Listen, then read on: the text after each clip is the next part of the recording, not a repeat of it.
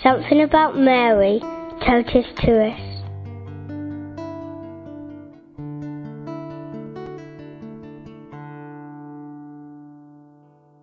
My name is Daisy. I come from Sierra Leone. I didn't start off as a Catholic. I became a Catholic when I got married, and it wasn't easy for me since I didn't attend a Catholic school.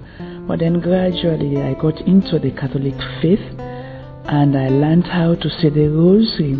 And because I learned how to say the rosary, Mary became that focal point in my prayer, being the mother of Jesus. And I was very lucky when I went to Lourdes. I met somebody who introduced me to a cassette in which the rosary was said with the music and everything. And that actually inspired me to listen to that cassette and say the rosary every day.